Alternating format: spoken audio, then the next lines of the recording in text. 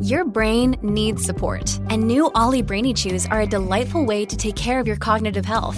Made with scientifically backed ingredients like Thai ginger, L-theanine, and caffeine, Brainy Chews support healthy brain function and help you find your focus, stay chill, or get energized. Be kind to your mind and get these nootropic chews at ollie.com. That's OLLY.com. These statements have not been evaluated by the Food and Drug Administration. This product is not intended to diagnose, treat, cure, or prevent any disease. Hey believers and non-believers, before we begin this week's episode, I want to tell you about a podcast that I know you'll love. My friend Chelsea Weber-Smith is the brilliant host of American Hysteria. It's a scripted podcast about moral panics, conspiracy theories, and fantastical thinking, and explores our nation's history through the lens of the false things we fear and the outrageous things we often believe. Seriously, there couldn't be a more timely show than this. I mean, when are we not freaking out over something in this country, right? Chelsea uses exhaustive research, sociological analysis, personal stories, and dark humor to explain what informs our collective panics. Things like stranger danger, the war on drugs, poison Halloween candy, and one of my personal favorite episodes, Talking to the Dead. And they have a fantastic 2-part analysis on the satanic panic that you definitely don't want to miss. Chelsea is a charming treasure of a human being, and I know you'll love this show.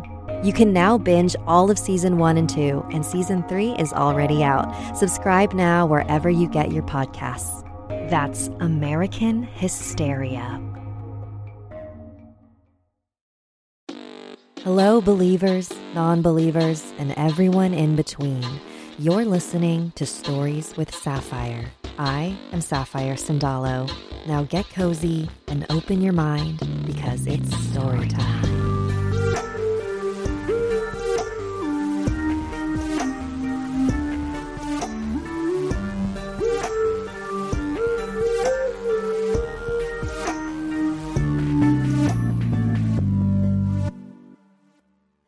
Welcome to the first season of my new show, where I'll be sharing a multicultural perspective on the supernatural. If after the show you feel compelled to share a story, need paranormal advice, or want to share interesting paranormal news, send an email to storieswithsapphire@gmail.com. This is an independently run podcast. If you like what you hear and would like to support the show, consider becoming a patron. Visit patreon.com/storieswithsapphire to see the different tiers and perks, such as a tarot reading from me. Have you ever felt like you were cursed? Where does this misfortune actually come from? Is it inflicted upon us from a higher being or from our fellow humans? In this week's episode, I'll be discussing black magic and curses. First, I'll share a story from a young woman who was cursed on Siquijor Island. Then, we'll speak with Lynn Pacificar, a Filipino shaman who successfully invoked an entity to carry out a hex. And finally, I'll speak with Michelle Davis, whose family was followed by the Hat Man for years. Chapter 1. Bewitched in Siquijor. It wasn't until last year that I learned of Siquijor, an island in the Philippines south of Cebu, where my family is from. I've been to the Philippines numerous times, but was surprised that I had never heard of this place, because it is 100% my brand, an island where witchcraft and natural healing practices prevail. There's a mixed reaction among Filipinos regarding the island. Some think the rituals and practices are nothing more than an entertaining ruse to swindle tourists out of their money. But there are still some who are terrified of the island and stay away at all costs. The following true story from Sam will have you either running from or running to this island.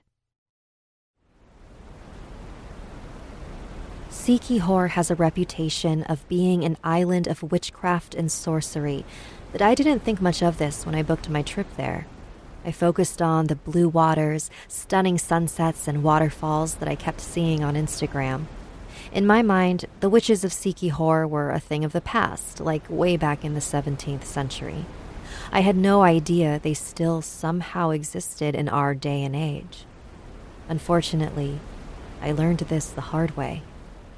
My experience in Siquijor is absolutely mad, and you may think I'm insane.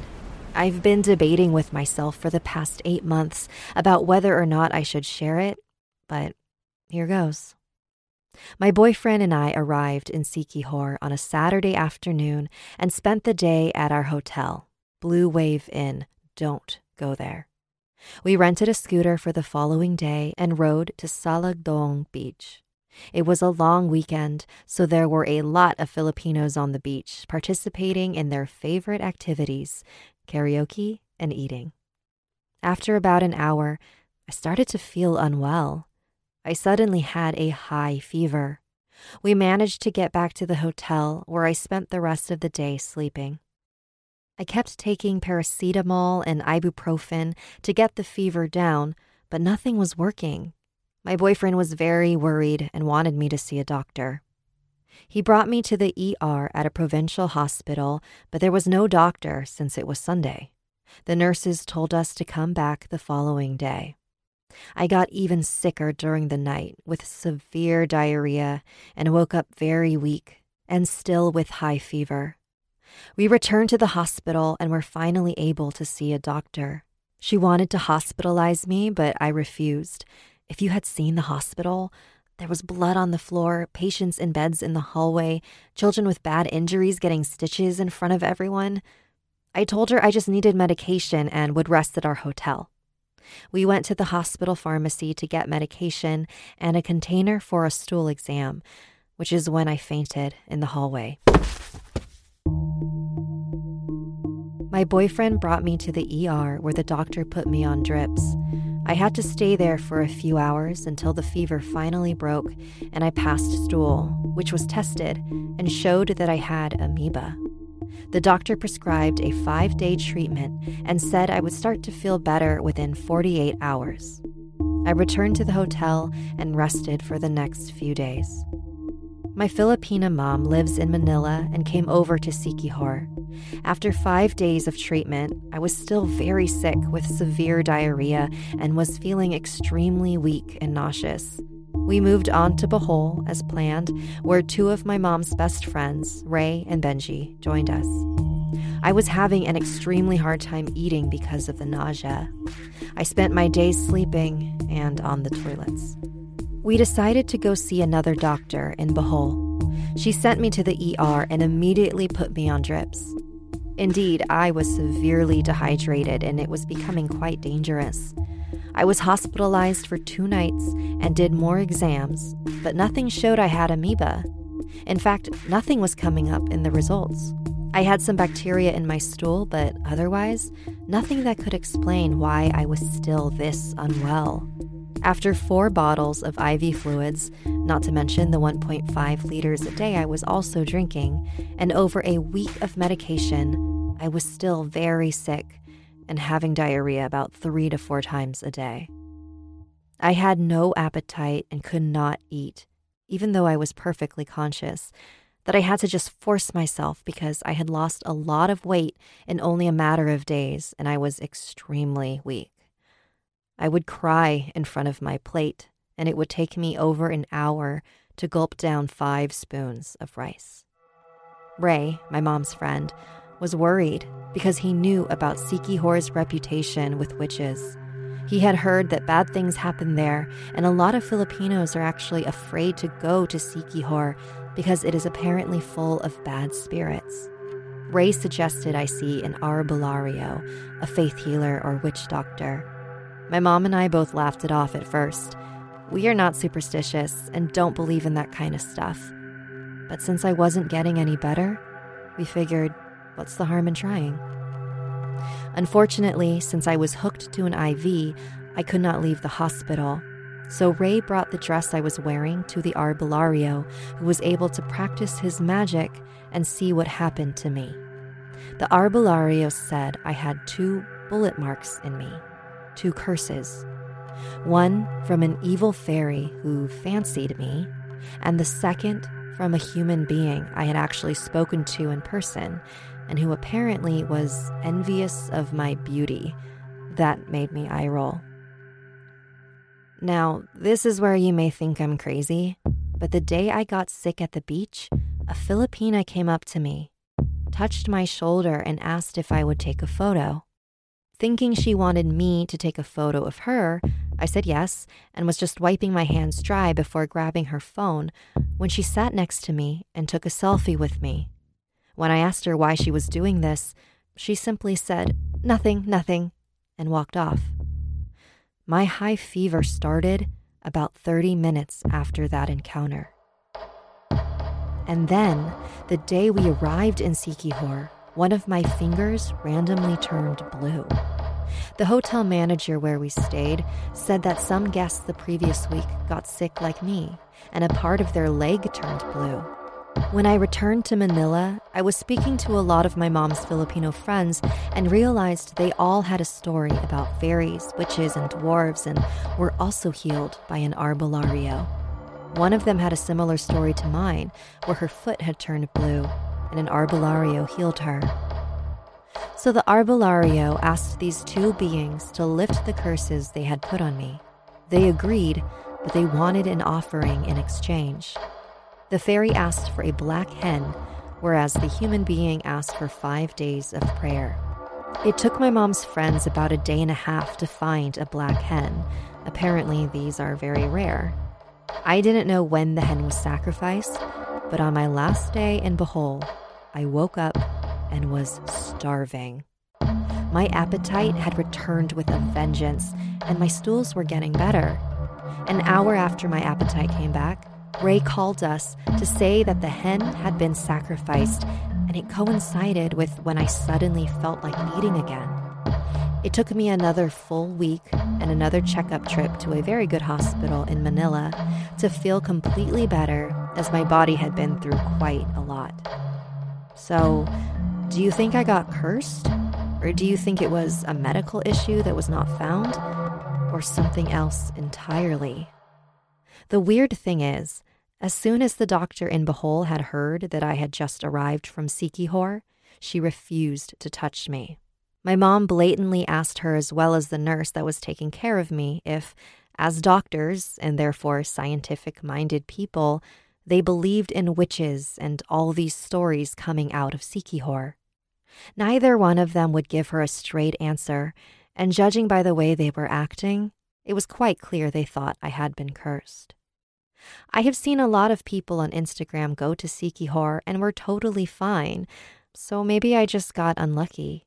I have also heard some people say that tourists in Siquijor get poisoned. For example, a waitress could put poison under her nails and slip it in your food. Then, when they see you're sick, they tell you they know a healer and will bring you to them, and you'll have to pay for that. If this is what actually happened to me, then the only place I ate at was our hotel, the Blue Wave Inn, which is why I would not recommend going there. If you do decide to go to Siquijor, just be extremely careful and stay at very good hotels, even if it means it costs more. There's no price for staying safe and healthy. And if someone touches you, the saying is to touch back to cancel any spell or illness. I did not do this to the woman at the beach who touched me. The arbolario also said that powers were handed down from generation to generation. He got his good powers from his mother, who was previously a healer. He explained that some people hand down bad powers to their children, who don't necessarily want to hurt people, but if they don't, then they're the ones that get cursed themselves. On a scale of 1 to 10, how insane do you think I am? Do you believe in this? I know I didn't, until it happened to me. You can read Sam's travel and photography blog in the show notes, mindfulwanderlens.com.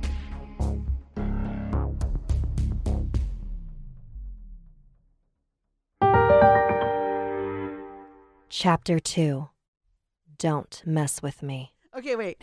Okay, so this is what happened. We had a tenant in our back house. This is Lynn Pacificar, Filipino shaman. If you haven't listened to last week's episode, make sure you do after this to learn more about Lynn and her work. We what do you call it? It's like it's a conversion studio. Yeah, we converted one part of the garage. So that's where he lived, and then Gilbert worked on the other side. Gilbert is Lynn's husband. He wasn't paying the rent. He wasn't leaving. We would serve him notices, and he was just not receiving. He was not listening. As a matter of fact, he was really abusive to our place.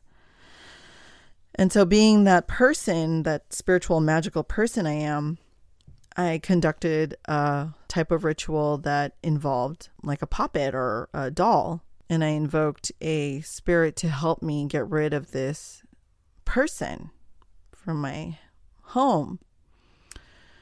It was just no longer a happy place to be with that energy living around us. So Gilbert was in the garage one night, and he heard footsteps on the roof of the garage, like heavy footsteps. And it was like boom, boom, boom. And then it stopped at a certain point. And he was like, oh my gosh, I have to tell Lynn. And he sneaks out quietly from the garage to get to me and says, come here, there's somebody on the roof. And I ended up getting one of our samurai swords, and my other cousin who lived with us at the time got something. We all just got something to hit someone with because we don't know who's on the roof. We go out and you can't see anybody. It's dark, but you see movement in our big rubber tree. It was a huge tree, and you'll see the leaves moving as if somebody was there. I went around the back and I climbed to see what was there. And then Gilbert was spraying the roof with water. And when he was spraying the roof with water, it would move. And so I wanted to make sure it was like not anyone that was there, because I was like, what? Who would be able to do this? Like, come onto our property. Anyway, long story short, no one was there on the roof.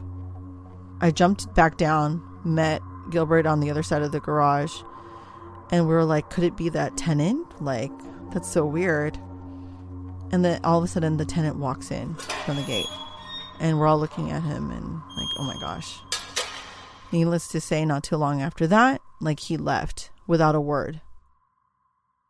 Lynn believes that whatever entity she invoked paid a visit to the tenant and scared him enough to finally move out of the studio.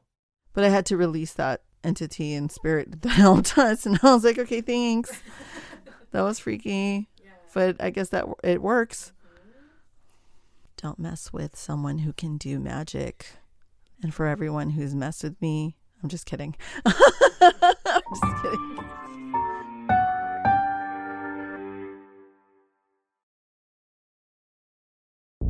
Before I became a podcaster and paranormal investigator, I used to be a full-time animator and character designer, and podcasts kept me company while I drew, especially paranormal podcasts. One of my favorites was Jim Harold's Campfire. I would actually be shocked if you hadn't heard of it because it's one of the OGs. In fact, it recently celebrated its 13th anniversary. But if you haven't heard of it, it's a call-in show where ordinary people share their extraordinary stories with Jim every week. The story topics range from ghosts, UFOs, cryptids, and stories that can't be categorized. You're listening to my show right now, so I know that you love non-fictional paranormal stories. Stories involving the serial killer Ted Bundy, or a man who owned a haunted hotel, and also heartwarming stories of deceased loved ones coming back to say hello. Jim Harold's Campfire was a huge inspiration for me. So do me a personal favor and tune in to Jim Harold's Campfire on Apple Podcasts, Spotify, or wherever you listen to Stories with Sapphire.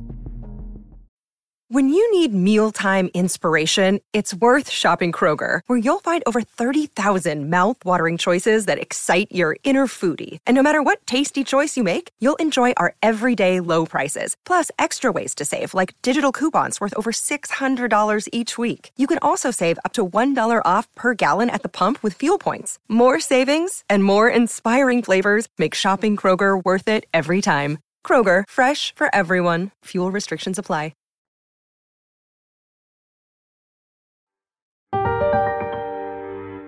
Chapter 3. In the Shadows. I used to be afraid of the dark because I knew that's where he hid. The locked attic, the unlit end of the hallway, the shadowy doorway of my bedroom, he was there. And over the years, it was almost as if he had become my shadow, always following closely, but never too close. He kept his distance, hovering, watching, waiting for what I don't know. I asked him to leave, but he ignored me. I yelled and screamed, but he wouldn't budge. I asked for help, but no one else seemed to see the threat because he wasn't doing anything. My sleepless nights, my endless paranoia, my shaky hands, my problem. I needed to learn how to ignore him. So I trained myself to never stare too long into the darkness, to accept the feeling of eyes on my back as part of my routine, to welcome him into my home. I'm no longer afraid of the dark. I've gotten so good at ignoring him that sometimes I forget he's there. I mean, if he wanted to hurt me, he would have already. What's the harm in letting him stick around? Right? Chapter 4. The Hat Man. Hi, I'm Michelle Davis. I'm from Newbury Park, California. Michelle is an old friend from high school. I remember her mentioning some chilling experiences her and her family had when she was younger, and so I invited her on the show to share them. One of my earliest memories is being really afraid of the dark, but for no reason. I never wanted to be in my room because I would always see these shapes kind of moving around.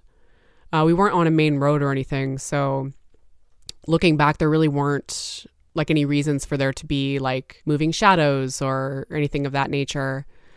But being that I couldn't see as a kid, it was before I had glasses, my parents pretty well just attributed it to the fact that I had an overactive imagination.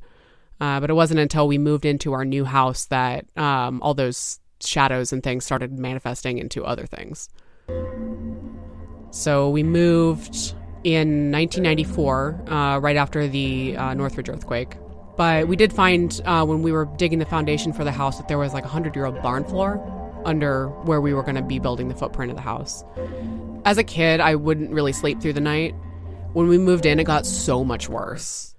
And this was from about age 6 to 9. I just wouldn't sleep through the night. The entrance to the attic was right next to my room. And I would always hear noises upstairs, like in the attic. And I thought, again, this might be overactive kid brain, I would think that I would hear the attic door open. And there's nothing up there. Like, it's just another room, basically, with storage.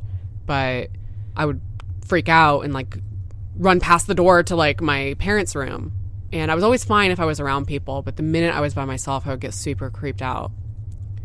I'll have to tell you how our house is constructed, because otherwise this doesn't make sense. So, in the house, it's a 2-story house.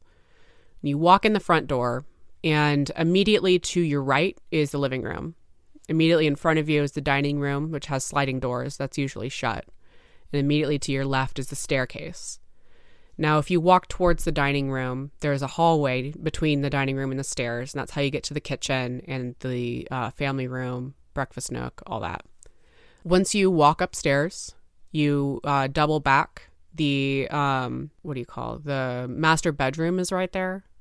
You keep walking. There's a landing where my sister's room is, and then there's a hallway. And my room is in the hallway. It goes my room, bathroom, my dad's office. The very end of the hallway is the laundry room. So it's a long, like, dark hallway because there's no windows in the hallway. And I was always afraid to go upstairs because when I would turn to go into my room, I would see a figure standing at the end of the hallway. And it was always the same. It was a man about maybe 6'2" to 6'4", wearing a hat, a black trench coat, black boots, had his hands in his pockets, and his head was cast down so you couldn't see his face, but it always felt like he was looking at you. And I hated going upstairs. And I never really told my parents about it because at that point I was like cognizant enough to be like, okay, my parents hate it when I bring this stuff up because they don't think I'm telling the truth. And so they think I'm just, imagining things, like go upstairs, get ready for bed, like stop whining. But it was like every single time I would go upstairs. And when I would try to look at him, he would not be there. And this went on for years. Once my sister was a little bit older and able to talk, because she hated going upstairs also, she was saying one night at dinner, like my mom was trying to get ready to go to bed, and she was about 5 at this time. And she goes, no, I don't want to go upstairs. The man. My mom's not having any of this. And she's just like, you need to stop. You need to go upstairs right now. And so she goes to go up the stairs and just starts screaming and runs back. She goes, I saw the man. I saw the man. He's by the door. And so my dad thinks there's some dude like creeping in the windows or something. So he like, you know, dad hulks out and like goes to the front door and there's nothing there. And my sister's like inconsolable at this point. She's crying and like can't talk. So we tried to get her to kind of describe this person that she saw. Because my dad at this point is still thinking there's somebody in the window. There's somebody in the neighborhood. Like, we need to call the cops, you know. And she said, the man with the hat, the man with the black hat. I'm eating dinner still, and I choked because I was like, oh, shit. She's seeing it too. While we're kind of drawing this story out of her, she's saying, like, no, I see him in my room. And at this point, both my parents' faces are just like, what the fuck? And, you know, and my dad goes kind of white and didn't explain this to us until like a year ago. So, but he had been seeing this figure also. He'd been seeing it outside. Both my dad and my sister were also seeing this figure in just different parts of the house. So my dad and I are kind of independently going, okay, what the hell? And so I'm about 13 at this point. So it got to a point where I was seeing it outside of the house because it started ramping up more and more and more and more. I remember being in a bookstore and I was crouched down looking at some display and I saw the boots next to me. And I looked at it. And I looked out of the corner of my eye and I just slowly turned my head and I could see it very, very clearly, like black combat boots. It looked like a straight up real person, like correct shading and the lighting and everything. Like it looked real. Like I thought somebody was just standing really, really close next to me. But I got this horrible feeling. Like right when I saw it, I was like, oh my God, it's happening. And I turned around as fast as I could and there was nothing there. I was just totally wigged because I was like, oh my God, this thing's following me now. Because I would get the same feeling every single time I would see it. It was like this feeling of dread. And it was a real visceral, like pit your stomach, like you think you're going to throw up kind of fear. Immediately afterwards, it would just like give this adrenaline rush. Like you felt like you were going to die almost. And it was every single time I would encounter this thing. So I got that same exact feeling when that happened. And the fact that I was able to look at it was more disconcerting because that was the first time I actually looked directly at it. And so it had been escalating up until that point. So I was thinking, oh my God, like what's next? So several months go by. We are in October about this point. So it's starting to get kind of cold out. I remember that much. So I had just gotten into like junior high school, and I would carpool home. I would get dropped off and I'd be home alone for several hours, and I hated it because especially in the wintertime, you know, it's dark when I get home and it's just creepy, and I know my parents aren't going to be home for a couple of hours. So I go and turn on all the lights in the house, you know, and try to like avoid seeing this thing. So usually when I would get home first, I'd start making dinner. So in the kitchen at my parents' house, it's all open, but there's counter, like a L-shaped counter, and at the corner there's the cooktop.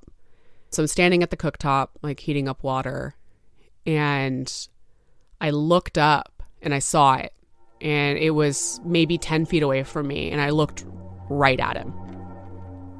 Like, and I knew he was looking at me, and I was so, like, it knocked the wind out of me. I was so scared. I ran out the back door and like burner on, locked myself out of the house in October.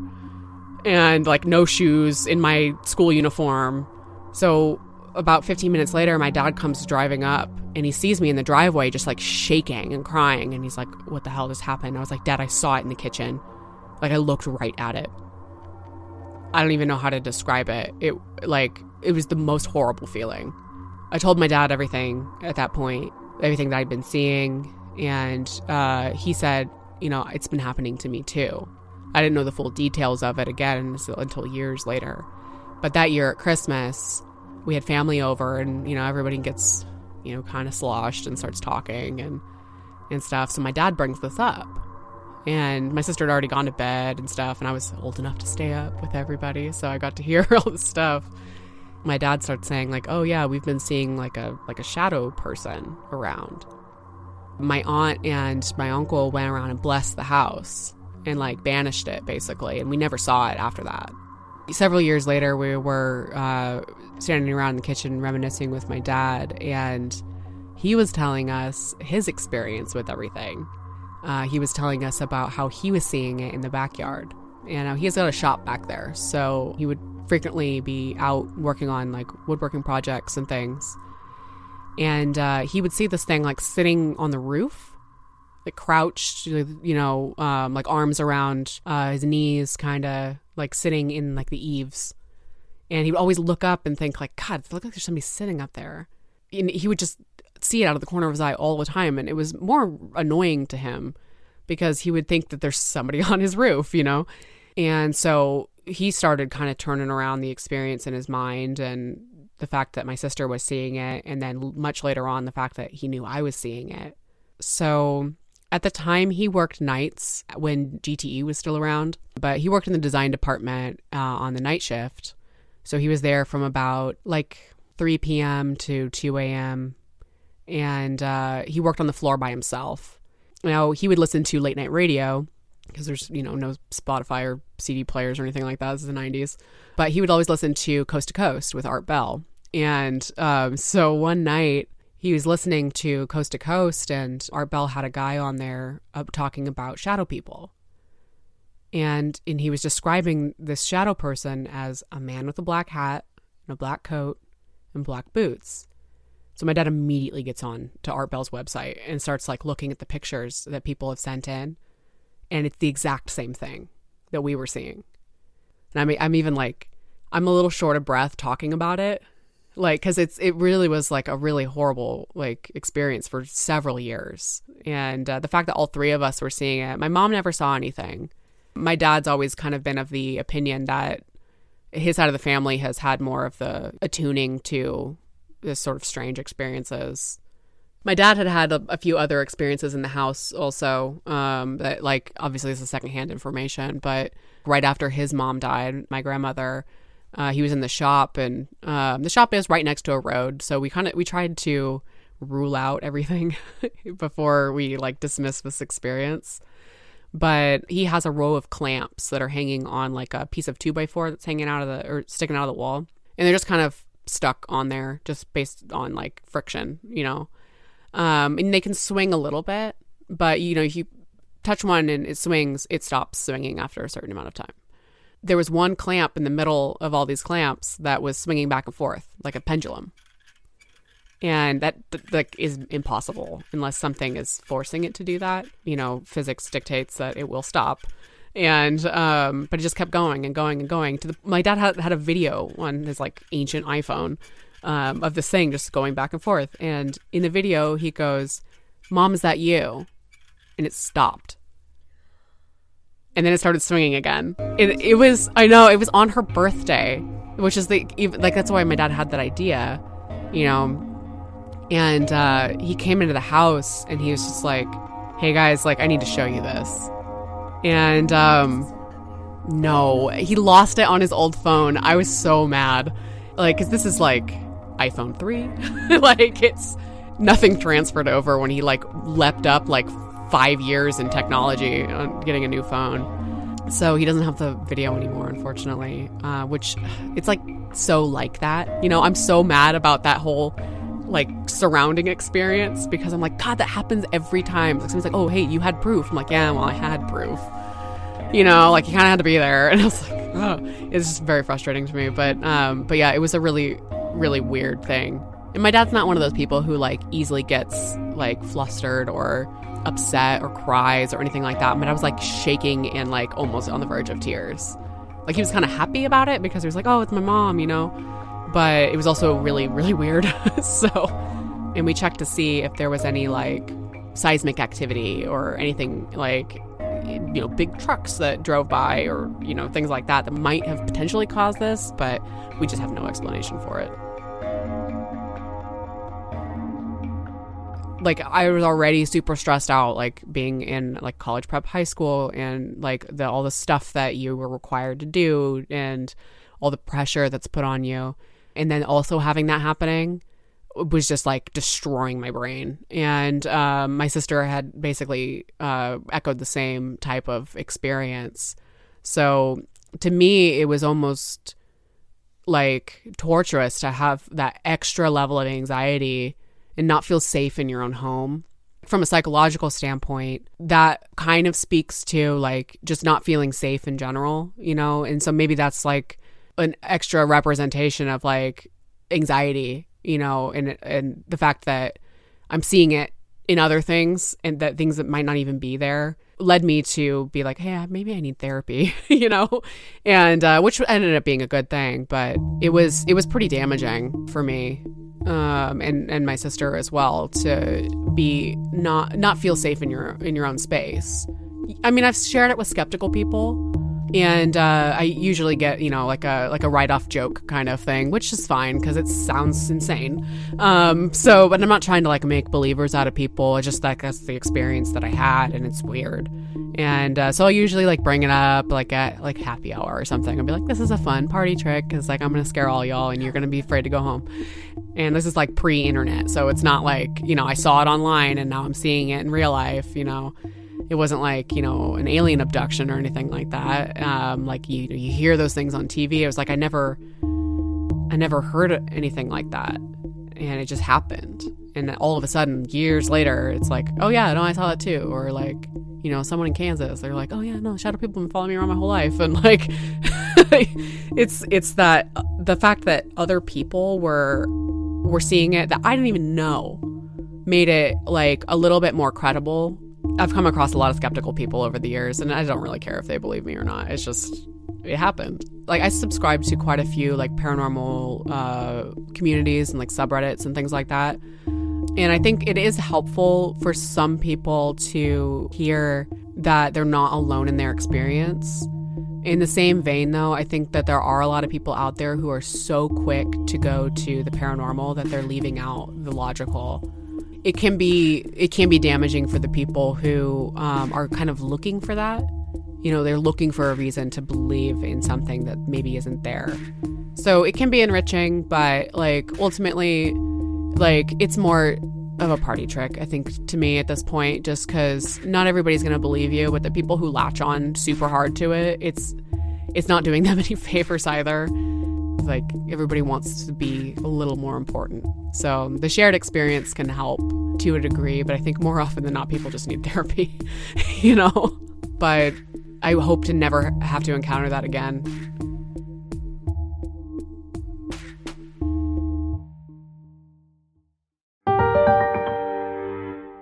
Now it's time for Spirited Discussion, the part of the show where I answer listener messages, offer paranormal advice, or discuss anything interesting in the news.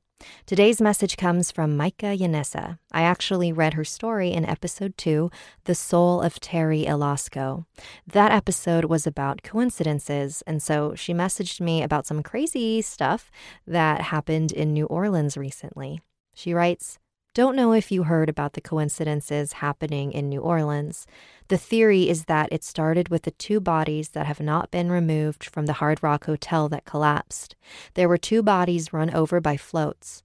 The last time that happened here was in 2008, and last night it was the same float. Also, 2 riders fell off today during the parade, and 2 spectators on a parade route fell off a balcony. So bizarre." Thanks for messaging me, Micah. So Back in October of 2019, a Hard Rock hotel that was being constructed in New Orleans collapsed, and it killed 3 workers and injured 18. And 2 of the bodies are still in the remains because city officials claim that they're irretrievable until the site is completely demolished. And part of the reason that hasn't happened yet is because there's a lot of back and forth between insurance companies and the construction companies and the Hard Rock Hotel as to who is going to pay for the demolition, which was estimated to cost upwards of $11 million. So taking all of that into consideration, and then we see these deaths happening in twos, people started wondering if there was a connection. So let's say that there is a connection and somehow the bodies that remain are causing these deaths. If that's the case, that's actually pretty malicious if you think about it. You know, they're seeking revenge on innocent people because their bodies have not been cared for yet. You know, I don't know anything about the victims in the hotel, but I don't think that their spirits would intentionally want to do that. So I'm going to rule out that these bodies are causing this curse. I feel like I have heard of stories where misfortune happens to people because a spirit is very angry or unwell, right? You know, like that whole saying of if you build something on an Indian burial ground, you're going to have a lot of bad luck because it's disrespectful, that sort of thing. You know, we're all familiar with that idea. I think that it is absolutely terrible that these bodies have not been retrieved yet, and it's been months. You know, it's disrespectful not only to the victims, but to the victims' families. I just don't want to believe that other lives would be taken to make a point. You know, I'm curious to know what the people involved with the Hard Rock Hotel and the demolition, if any of them are aware of all of these deaths going on, and, you know, if they're also wondering if these deaths were caused by the bodies that are left in the building. And I'm curious to know if that's going to make them move faster or if they are just going to ignore it. And if they do, I really, really hope that no more lives are taken. I'd love to know what all of you think about this. You can send me an email at storieswithsapphire@gmail.com. Thanks for listening. Don't forget to subscribe on Apple Podcasts and leave a rating and review to help boost the show's visibility. And head to patreon.com/storieswithsapphire to see the perks you'll receive by supporting the show. Do you believe in curses? Let me know at storieswithsapphire@gmail.com. Salamat and good night. Stories with Sapphire is created and produced by me, Sapphire Sindalo. Special thanks to my guests, Lynn Pacificar and Michelle Davis. Bewitched in Sikihor was written by Sam. All other stories and music written by Sapphire Sindalo. For more information on this episode and my guests, visit storieswithsapphire.com.